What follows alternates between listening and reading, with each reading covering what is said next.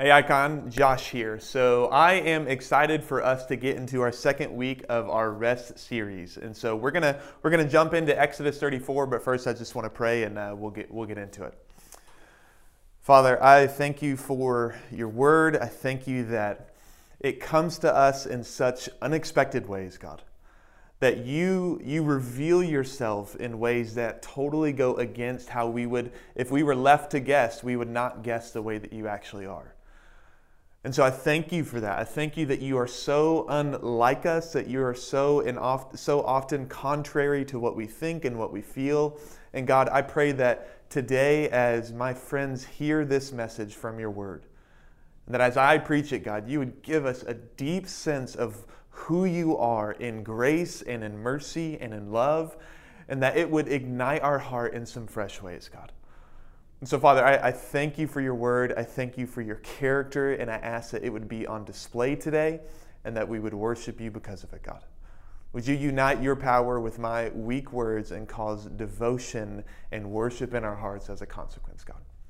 Father, we love you and we entrust this time to you in Jesus' name. Amen. So, something to know about me is I am a big coffee guy. So for a long time, I thought it was gross, when you're 18 to 23 and you don't really need coffee, you never really see the benefit of it. But then when I, kind of got into an adult job and I had to wake up early, I started to drink coffee and just give it a shot simply out of necessity. And the more and more that I got into it, the more and more I fell in love with it. I actually spent some time working at a really great coffee shop down in Dallas.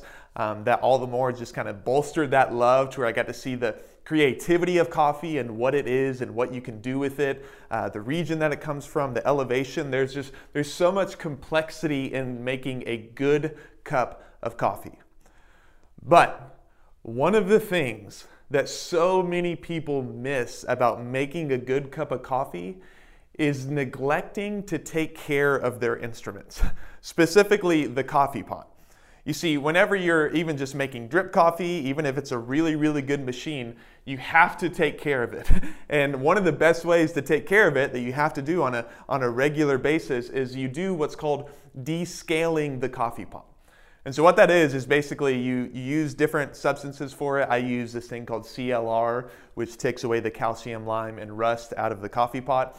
And what happens is, as you are brewing your coffee over time, again and again and again, there begins to collect in there certain minerals and certain bacteria that will totally ruin the taste of your coffee.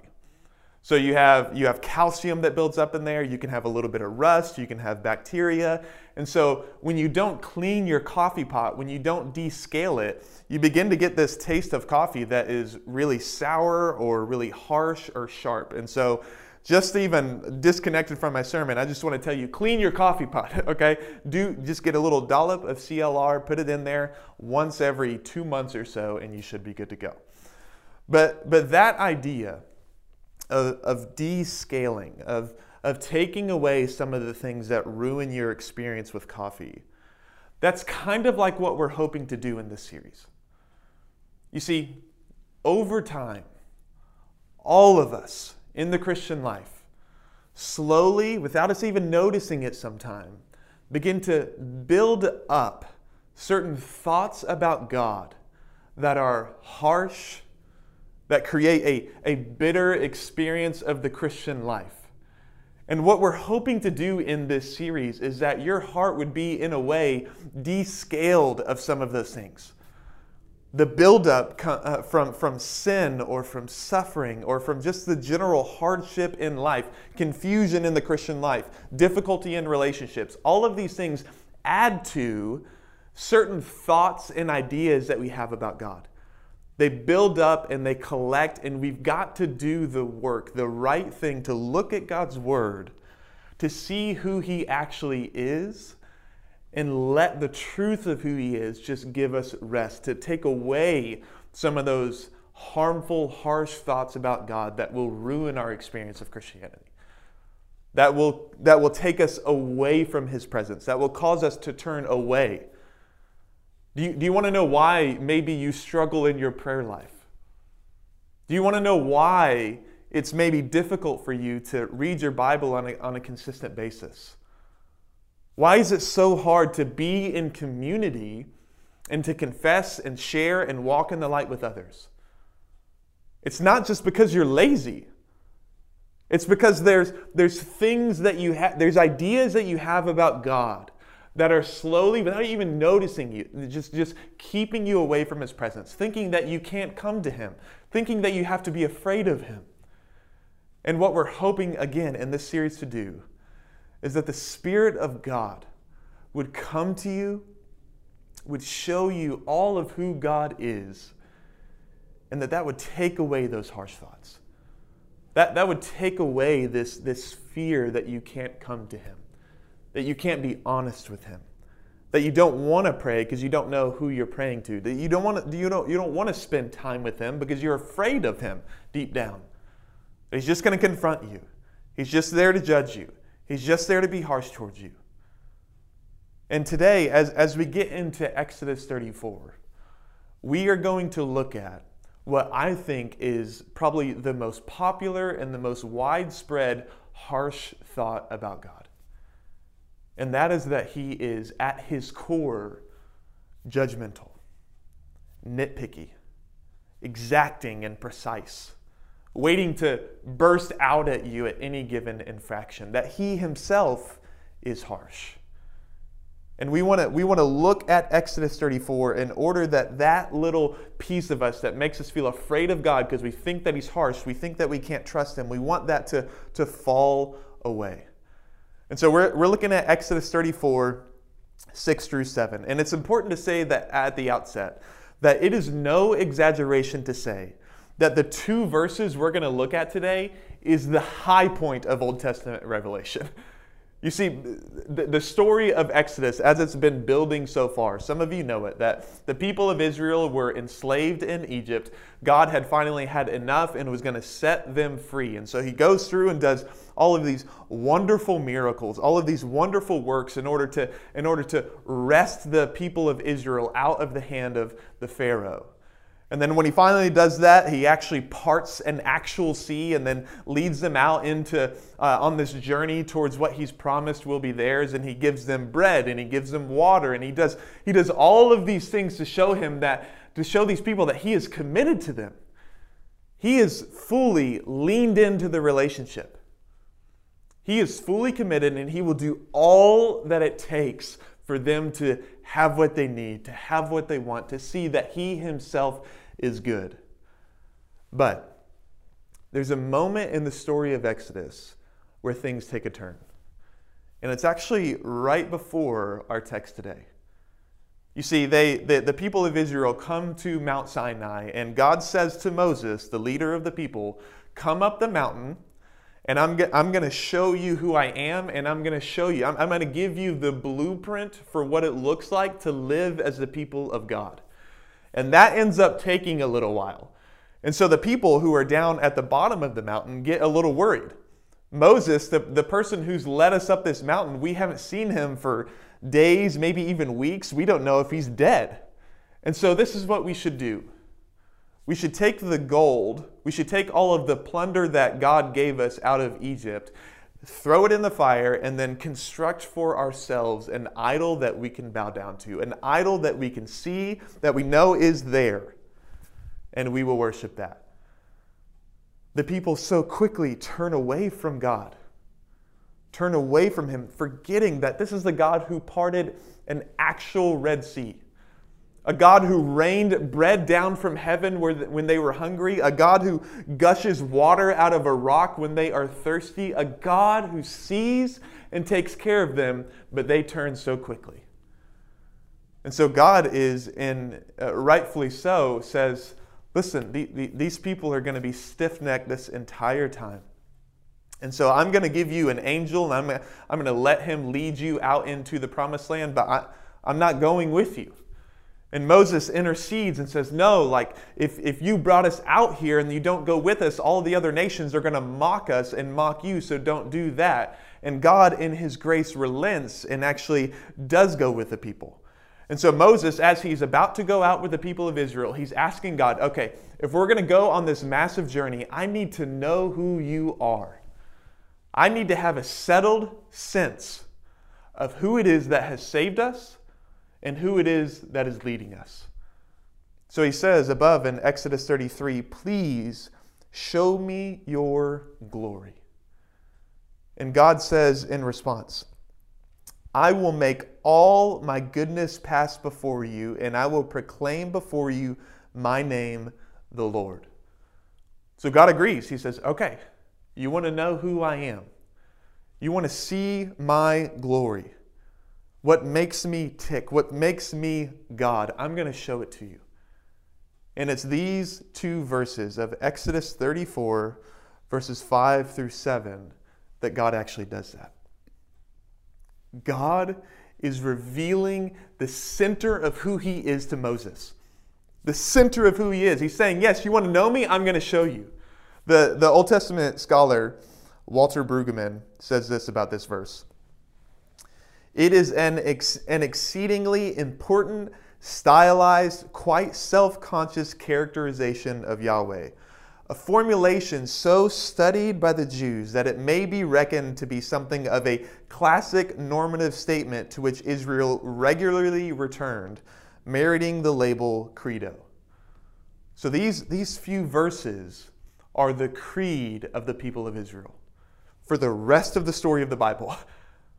They get a picture of who God is. And friends, what does he say? What does God show himself as? How does he reveal himself? Look at Exodus 34, verse 5. The Lord descended in the cloud and stood with Moses there and proclaimed the name of the Lord. The Lord passed before him and proclaimed, the Lord, a God merciful and gracious. The very first word that God gives about himself, the words that he not just says, but proclaims. God is preaching here. It doesn't just say that God lets Moses know. He says that he proclaims. And what does he say? The Lord, a God exacting and precise? No. The Lord, a God tolerant and overlooking? No. The Lord, a God disappointed and frustrated? No.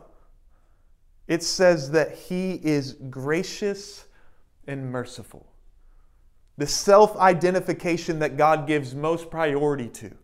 The first thing that God wants you to know about himself as God is revealing the very center of who he is in the beauty of his glory, he says, gracious. This is who I am. I'm gracious, meaning ready to give you what you don't deserve.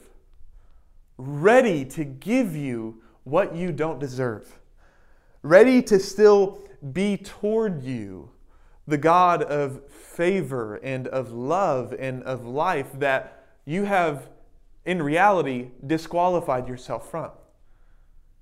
You see, God's grace is not just him giving us what we don't deserve. That it's some sort of transaction of, yes, you don't deserve it, but I'm going to give it anyways. It's not just a thing, it's himself. God being gracious is him being for us what we chose to give up on in our sin.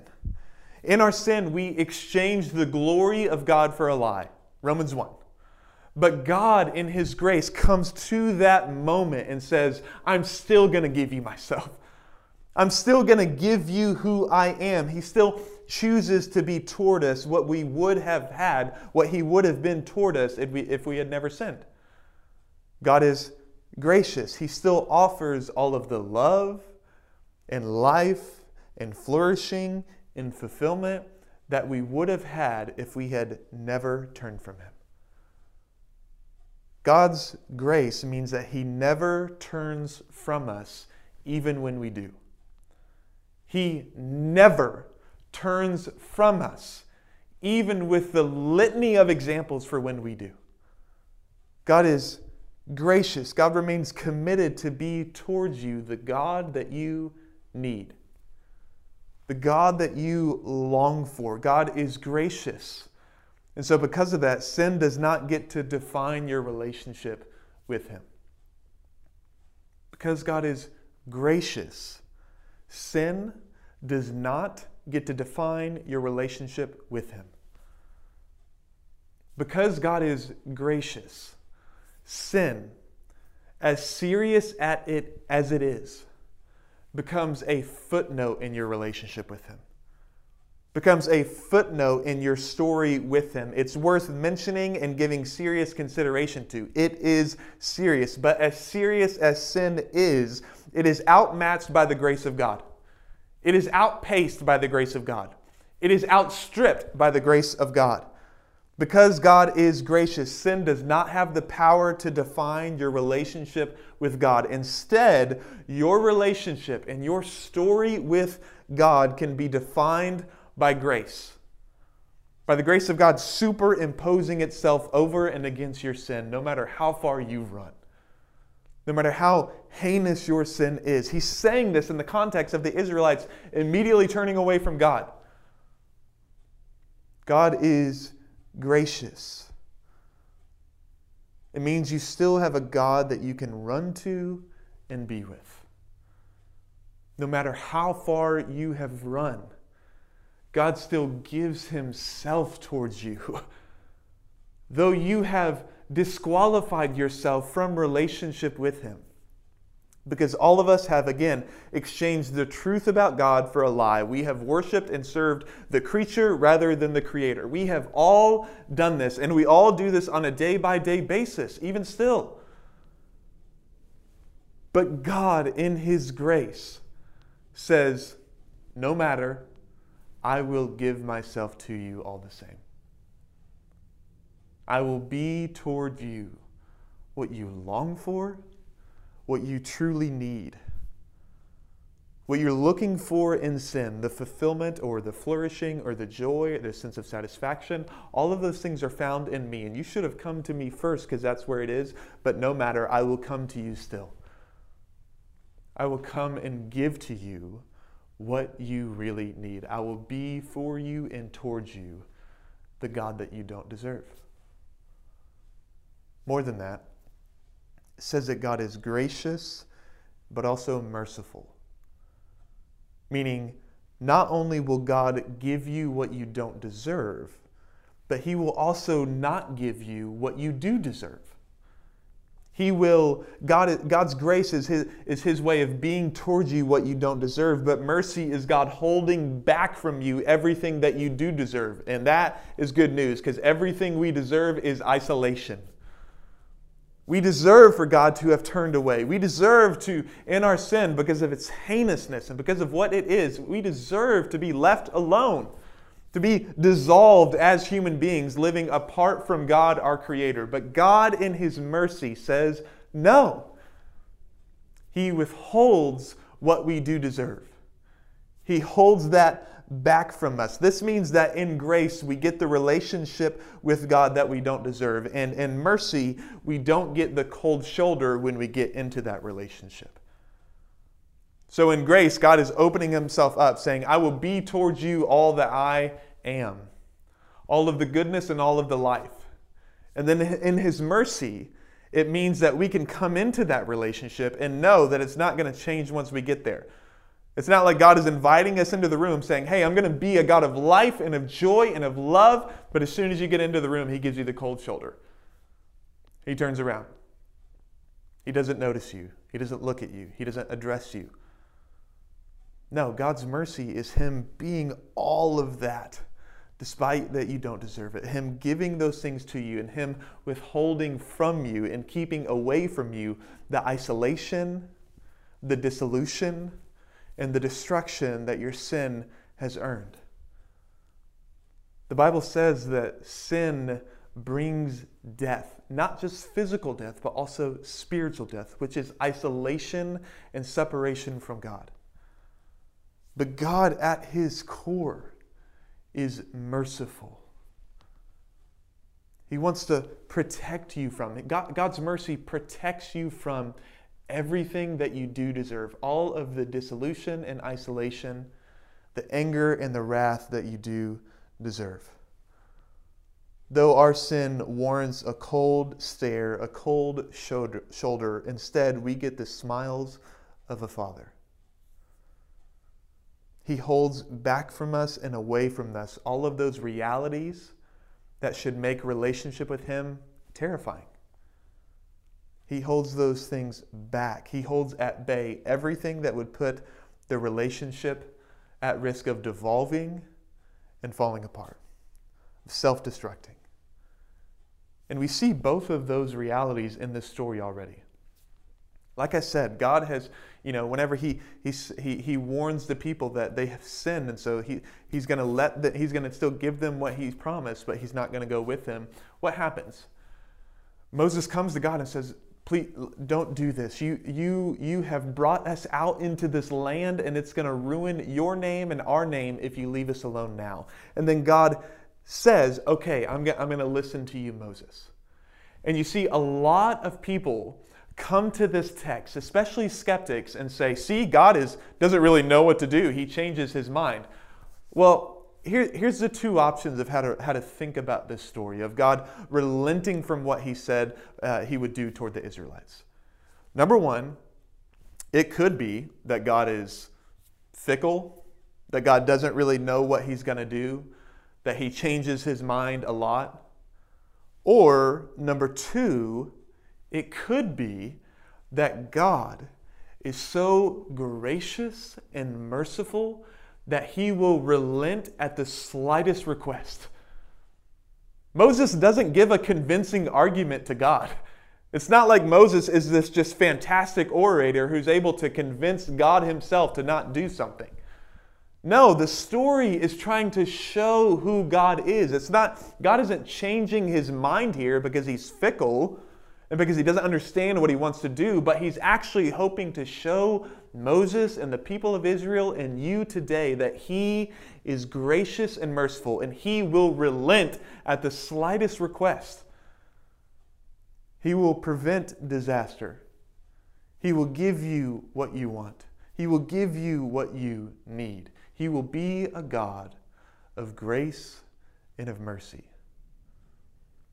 Those are the two things that God gives priority to when he is letting us in on the center of who he is. The first things out of his mouth, right after his very own name, is that he is gracious and merciful. But he goes on.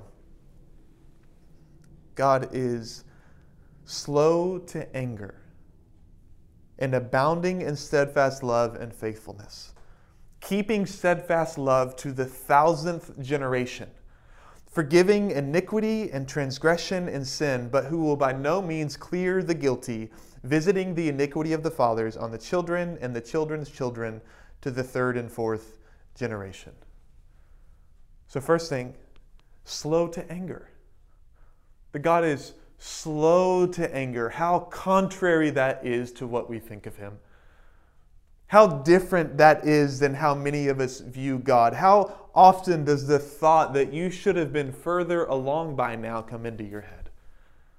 How often do you think and almost metaphorically whip yourself to say, why am I this way still?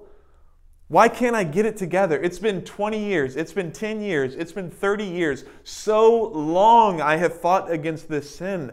So long I have given into this sin. I should have been further along by now. And we think that because we can't even meet the expectations that we have on ourselves, and we are frustrated with ourselves, we think, surely God is too. Surely, if I've lost my patience with myself, surely God has as well, long before me. No. God is slow to anger. God is not at his wit's end with you. He's slow to anger. The Hebrew word behind this phrase it's kind of weird. It means that God is long of nose, which is really weird. But what does that mean? So when you get angry, or when I get angry, our breathing tends to heighten. We tend to take really fast breaths, whether we notice it or not, or are doing it to ourselves. We get worked up, right? But the Hebrew phrase here that's used, and that's used for the rest of the Bible to describe God's long-suffering and his patience, is that he is long of nose, which means that he can do this. He's breathing. He's breathing slowly.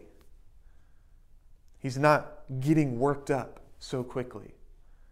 Instead, he is patient.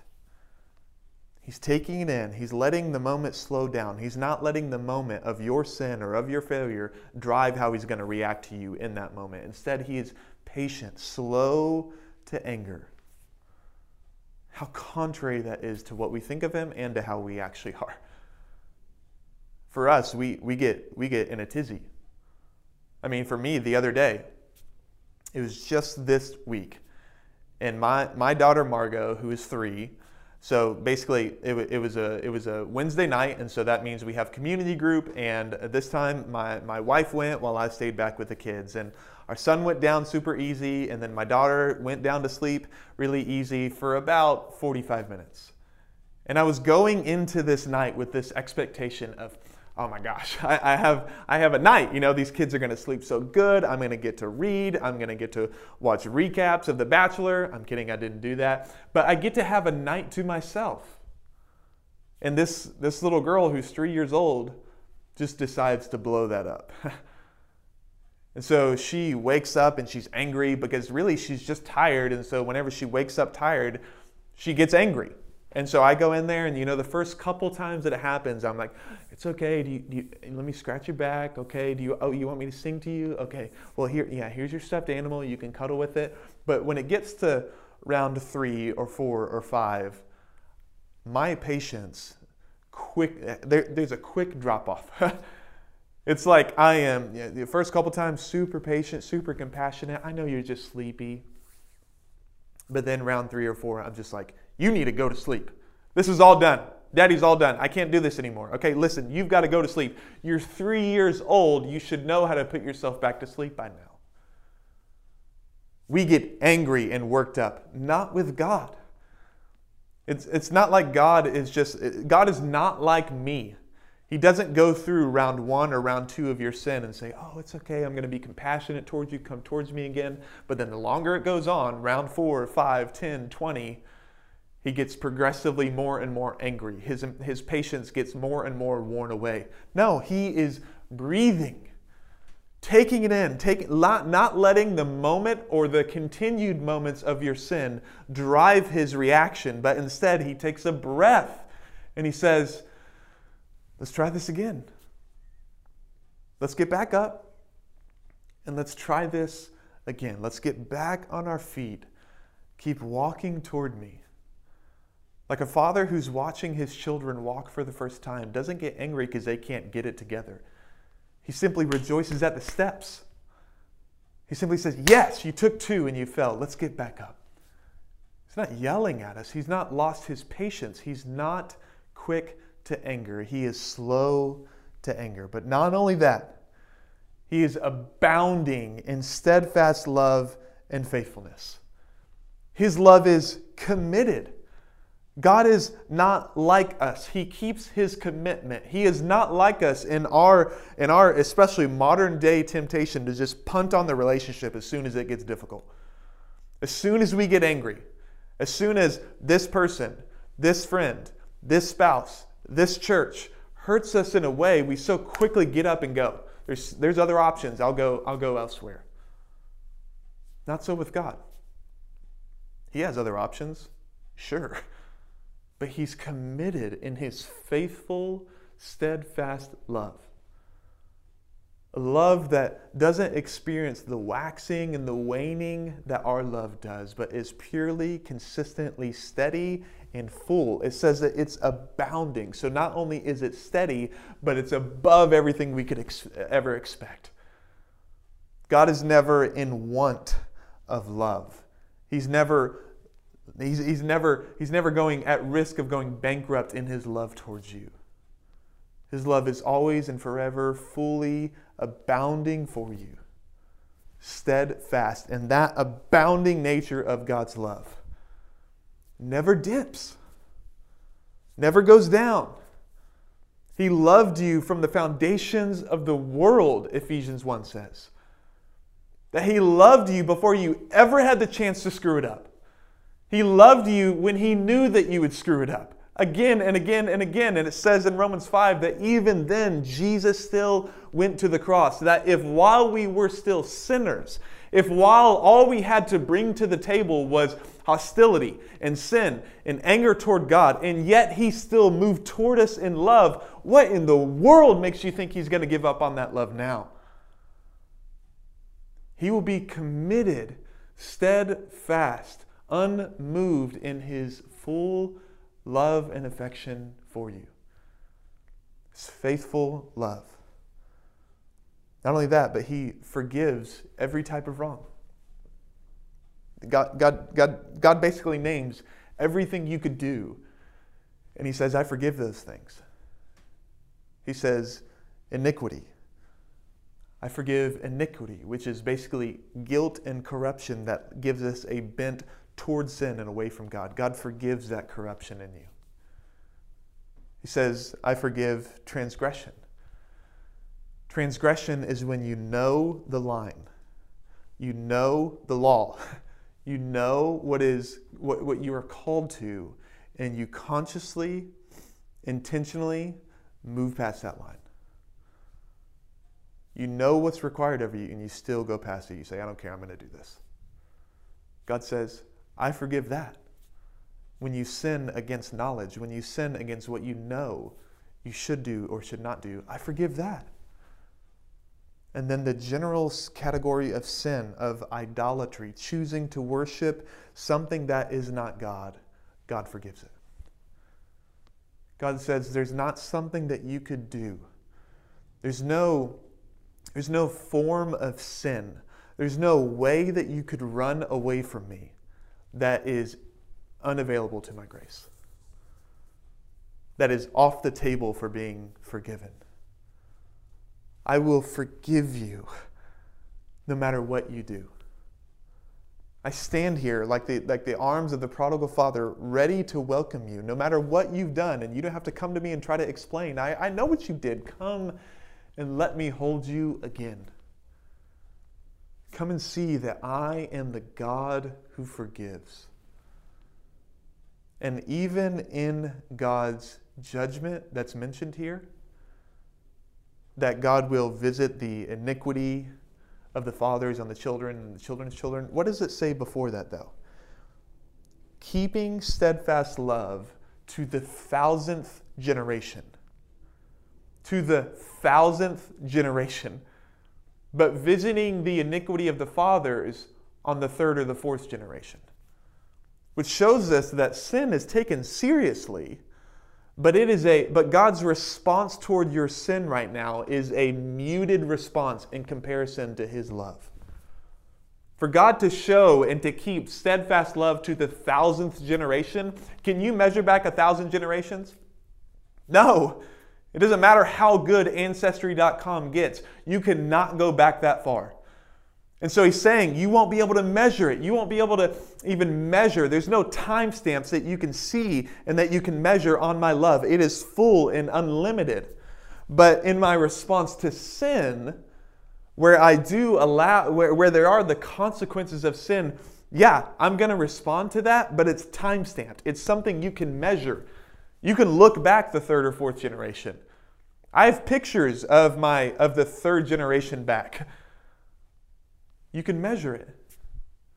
It's a smaller, muted response in comparison with His love. Does not mean that God doesn't take sin seriously. But it does give us a picture of what He wants to come toward us with first, which is love. This is the glory of God. This is the high point of Old Testament revelation, where God Himself sets the terms of who He is and how He will be. And it is far more wonderful than any of us could have expected. So unlike, so categorically unlike what we would expect of Him. And I wonder today, what would keep you from believing and receiving that God is this way towards you right now? what kind of barriers would be there? I think there's two. There's a lot, but there's two that come to my mind. First would be familiarity.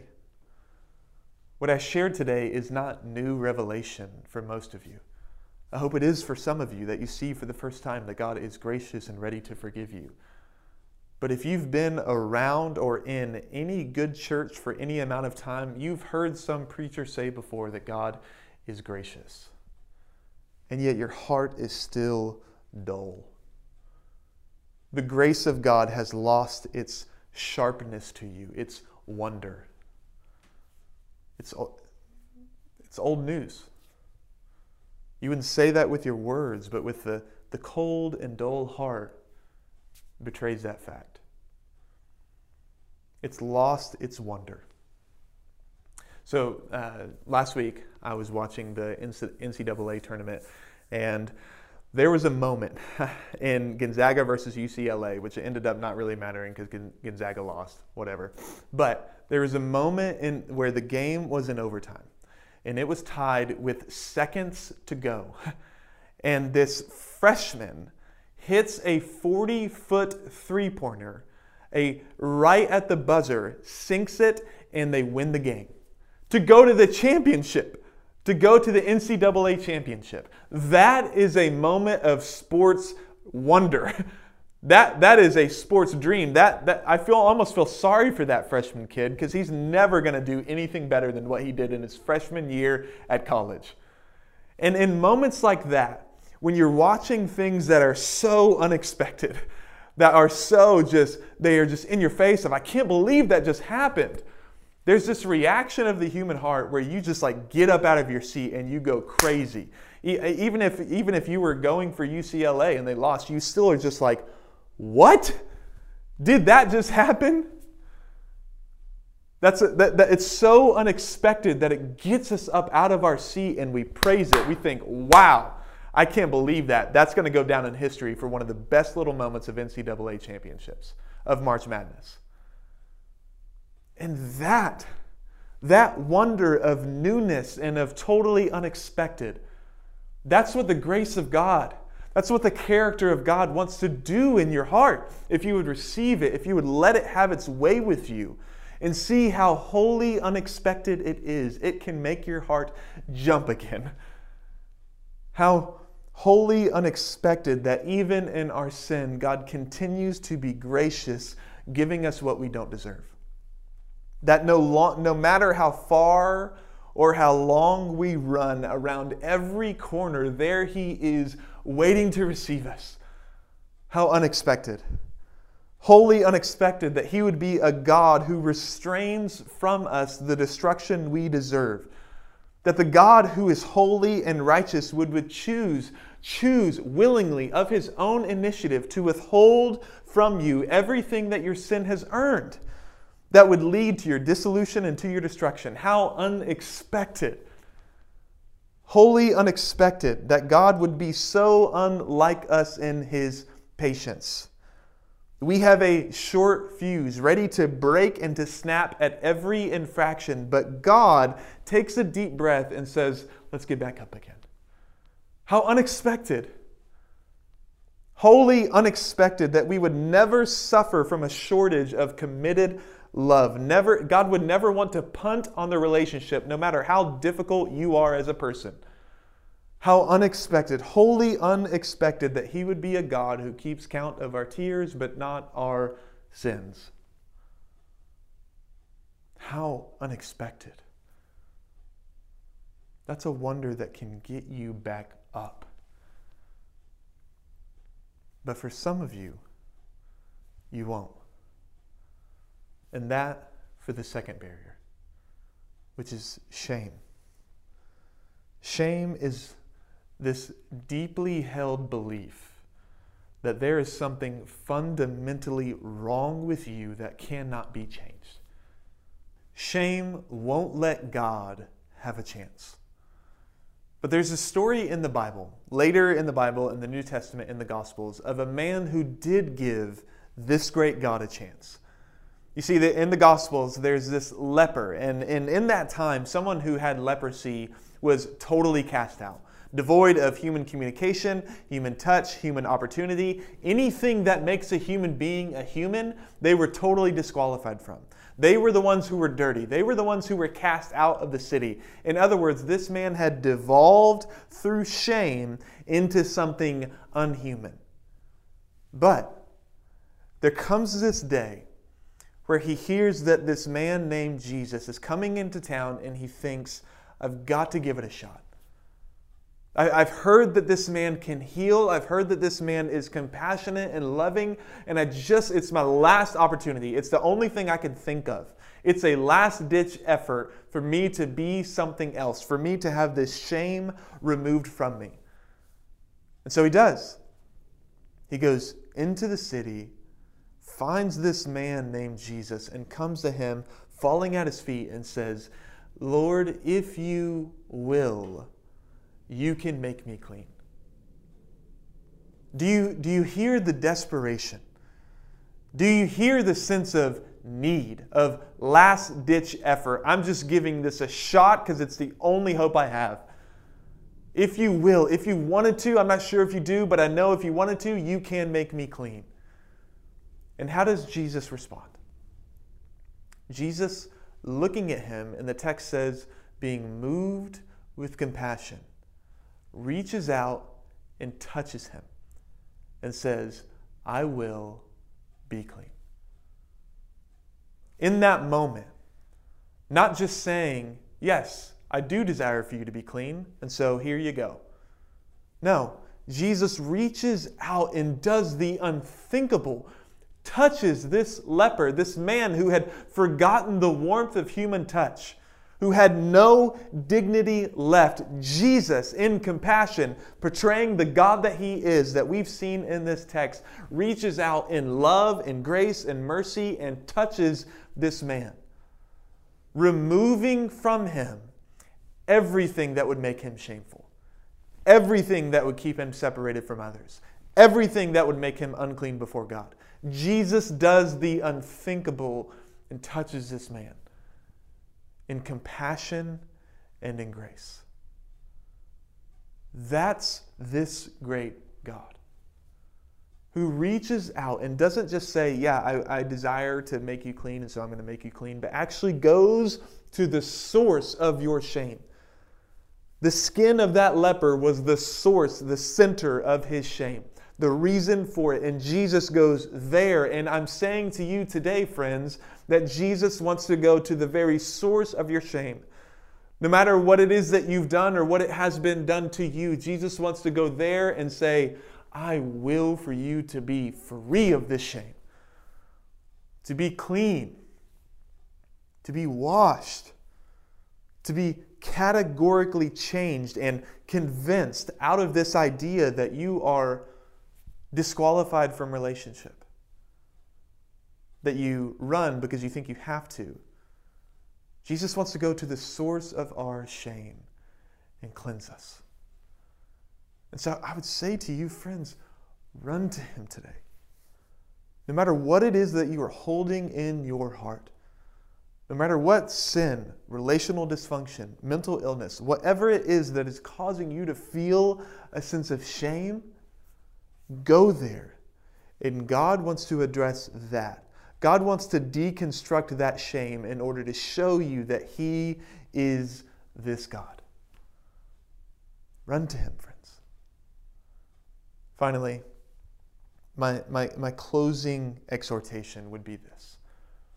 The grace of God, who he is, allows for forward movement in our life. It allows for that. We say a lot around here, begin where you are and take your next step.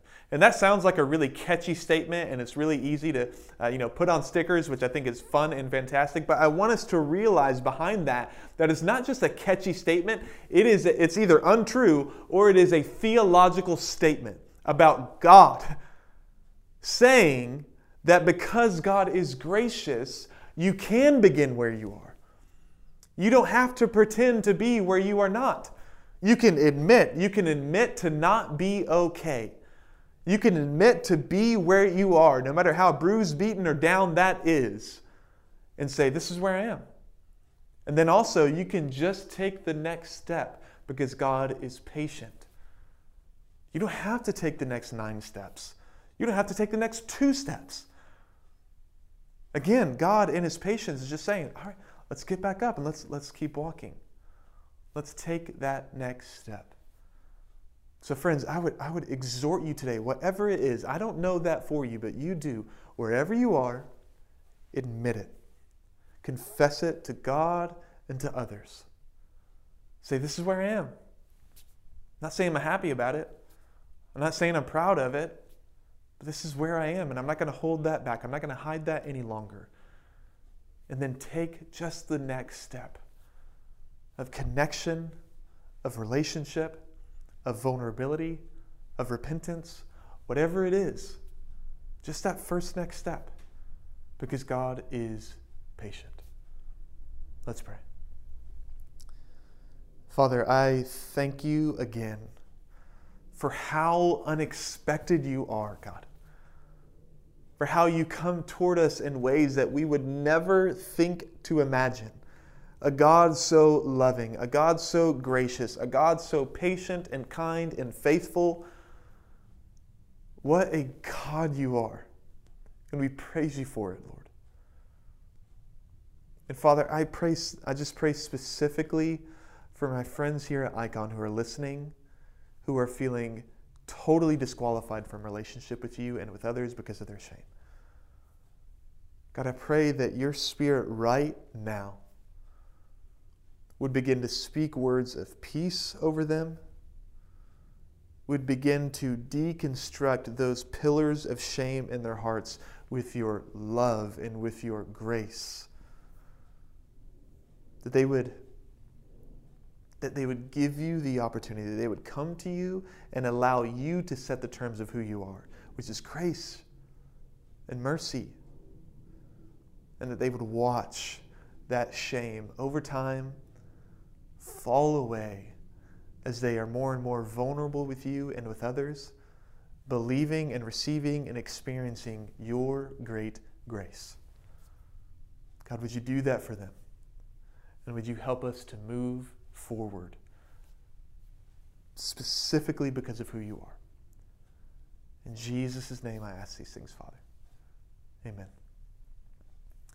Now we're going to do a time of response. And every week we do the same few things. And first we're going to have a moment of silence. And in this moment, I just want you to think, out of these characteristics of who God is, which ones are wholly unexpected to you? And which ones do you need to receive afresh and say, yes, God, I believe you are this way. I receive your love. I receive your grace. I stand under your mercy, and I am steadfast and stable in your faithfulness. Which of those do you need to believe? And then next, we're going to give. We know that we live in a city that longs for God, though they don't know it. That longs for this great God of patience and of love and of grace, but they don't have him. So they're looking at for anything else, and it is devolving and destroying them. Trapped by shame. What a shameful city we live in. Shame-ridden, feeling insecure and fragile. And we want the grace of God to break in. And so we give so that the mission of the church can go out and grace can win the day in Seattle. And then finally, we're going to take communion. We're going to take the bread and we're going to take the wine or the juice and remember that the grace of God, God being this way toward us, is not subjective based off our experience or our performance. It is objectively shown and secured in Jesus Christ. We take the bread and know that Jesus was crushed on our behalf so that God would be gracious toward us. We take the wine or the juice and know that we are washed by the blood of Jesus, and so we are secure forever. Secure enough to approach this great God. Let's do that now.